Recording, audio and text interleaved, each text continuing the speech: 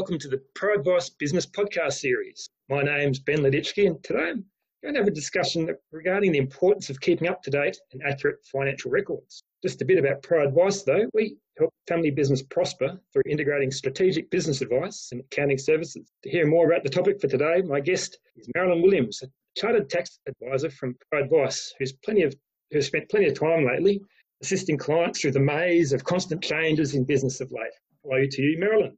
Hello, Ben, and thank you for having me on the Pro Advice Business Podcast. Excellent. Thanks, Marilyn. Initially, I was just wondering, what are we referring to in the way when we refer to record keeping? Well, a record explains, supports the tax and super-related transactions that your business conducts. The record needs to contain enough information to determine essential features or purpose of the transaction, so that we can understand the relevance of the transaction to your business income and expenses. Minimum information needs to be on hand, include the date the transaction was conducted, the amount it was for, and the character of the transaction. For example, did you sell something, buy something, pay an employee, or collect or pay rental expenses? And of course, the relevant GST information for the transaction. We also need to know the purpose of each transaction and relationships between the parties if they're relevant. And normally how, pretty evolved a fair bit over time, I'm assuming, Marilyn, but how would these records normally be kept? Well, there's a lot of different ways these can be kept. Historically, we would have done with paper and pencil, and receipts would have been stored in a shoebox. Or maybe stone tablets back in the olden days, Marilyn? Yeah, I worked with those too back in the day, Ben.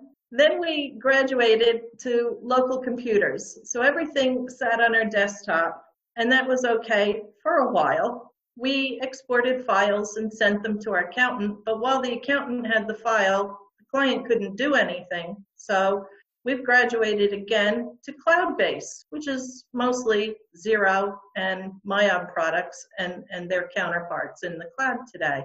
And what are records generally used for in business? Well, most records, first and foremost, are for tax and compliance, but we also need them for management reporting. You need to monitor your business performance. Banks and finance requirements need up-to-date information. And if you're applying to government assistance or any of the grant programs that are available right now, they're going to ask you for up-to-date financials. You also need them for benchmarking, so you can judge how your business is doing in your industry.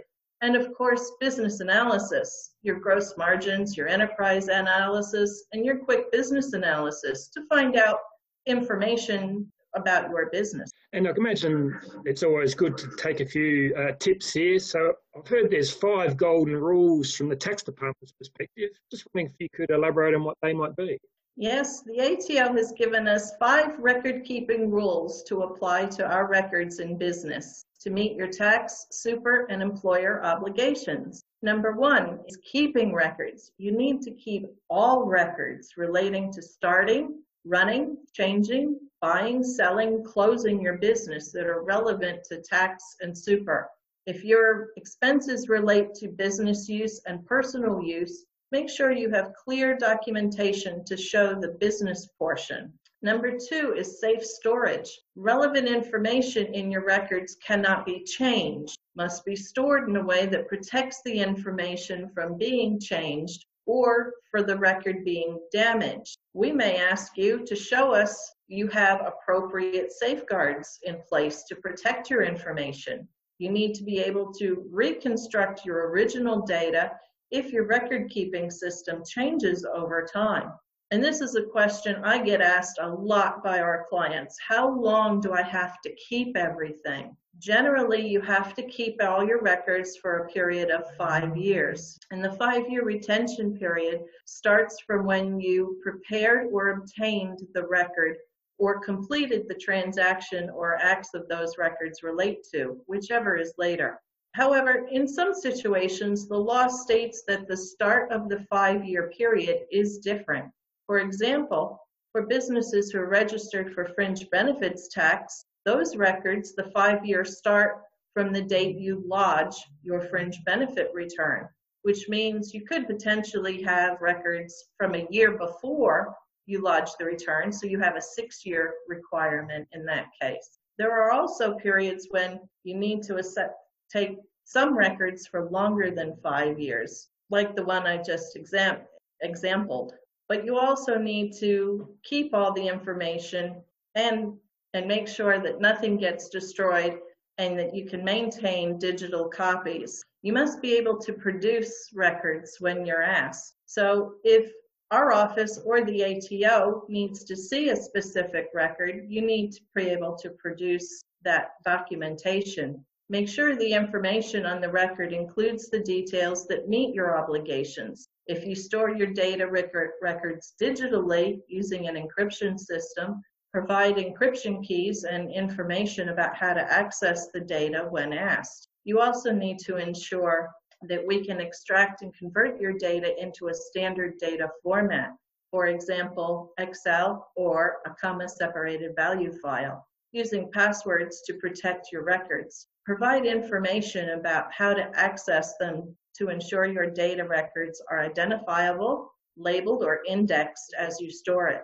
We may need to extract it and use an indexing or text search to look at it. And finally, your records must be in English or easily converted to English. Very good, Marilyn. That sounds fairly clear, those 5 points. So what would you say would be the benefits of keeping your records up to date and keeping them accurate? Well, first and foremost, you can monitor the health of your business and know whether your business is running at a profit or a loss. You're better positioned to make sound business decisions. You can keep track of the money you owe and the money your customers owe to you.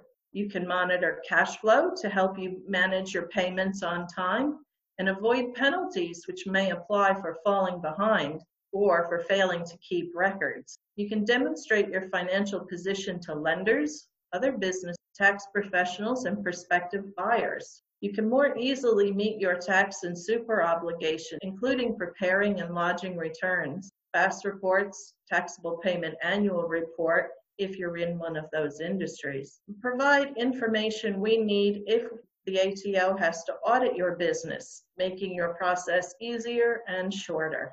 On a slightly different subject, what are some of the things to keep in mind before submitting an accounting file or BAS for the end of year tax compliance? Well, as we've been discussing, you need to keep accurate records of all your cash and electronic transactions. Complete regular reconciliations of your sales, both cash and FPOS, and enter the amounts into your main business accounting software system.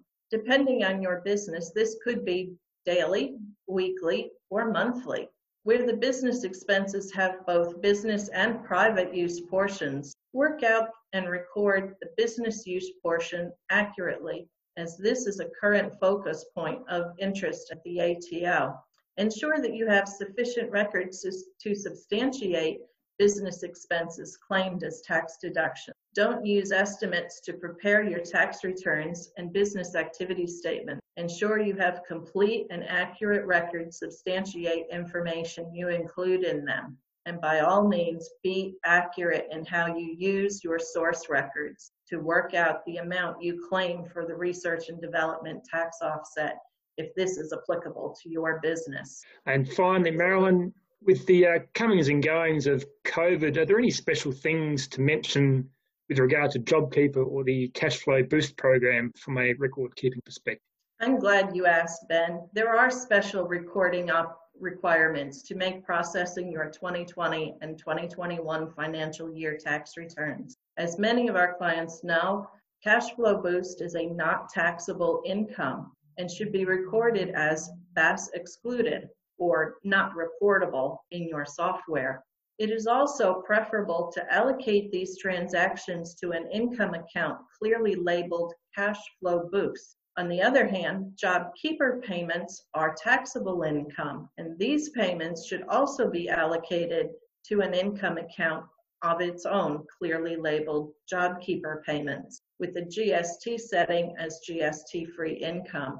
And before your listeners panic about being taxed on JobKeeper payments, I just want to remind them that they also get the expense deduction for the wages paid under the JobKeeper payment scheme. So the net taxable income in that case is zero. Thanks, Marilyn.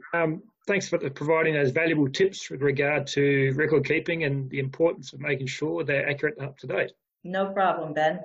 Ultimately, of course, it's best to obtain professional advice in this area to determine what would best suit your own situation. If you've enjoyed this podcast, please share it. And for more information, please refer to our website, which is www.proadvice.com.au. In the meantime, keep well, keep safe, keep talking, keep connected, and think abundantly.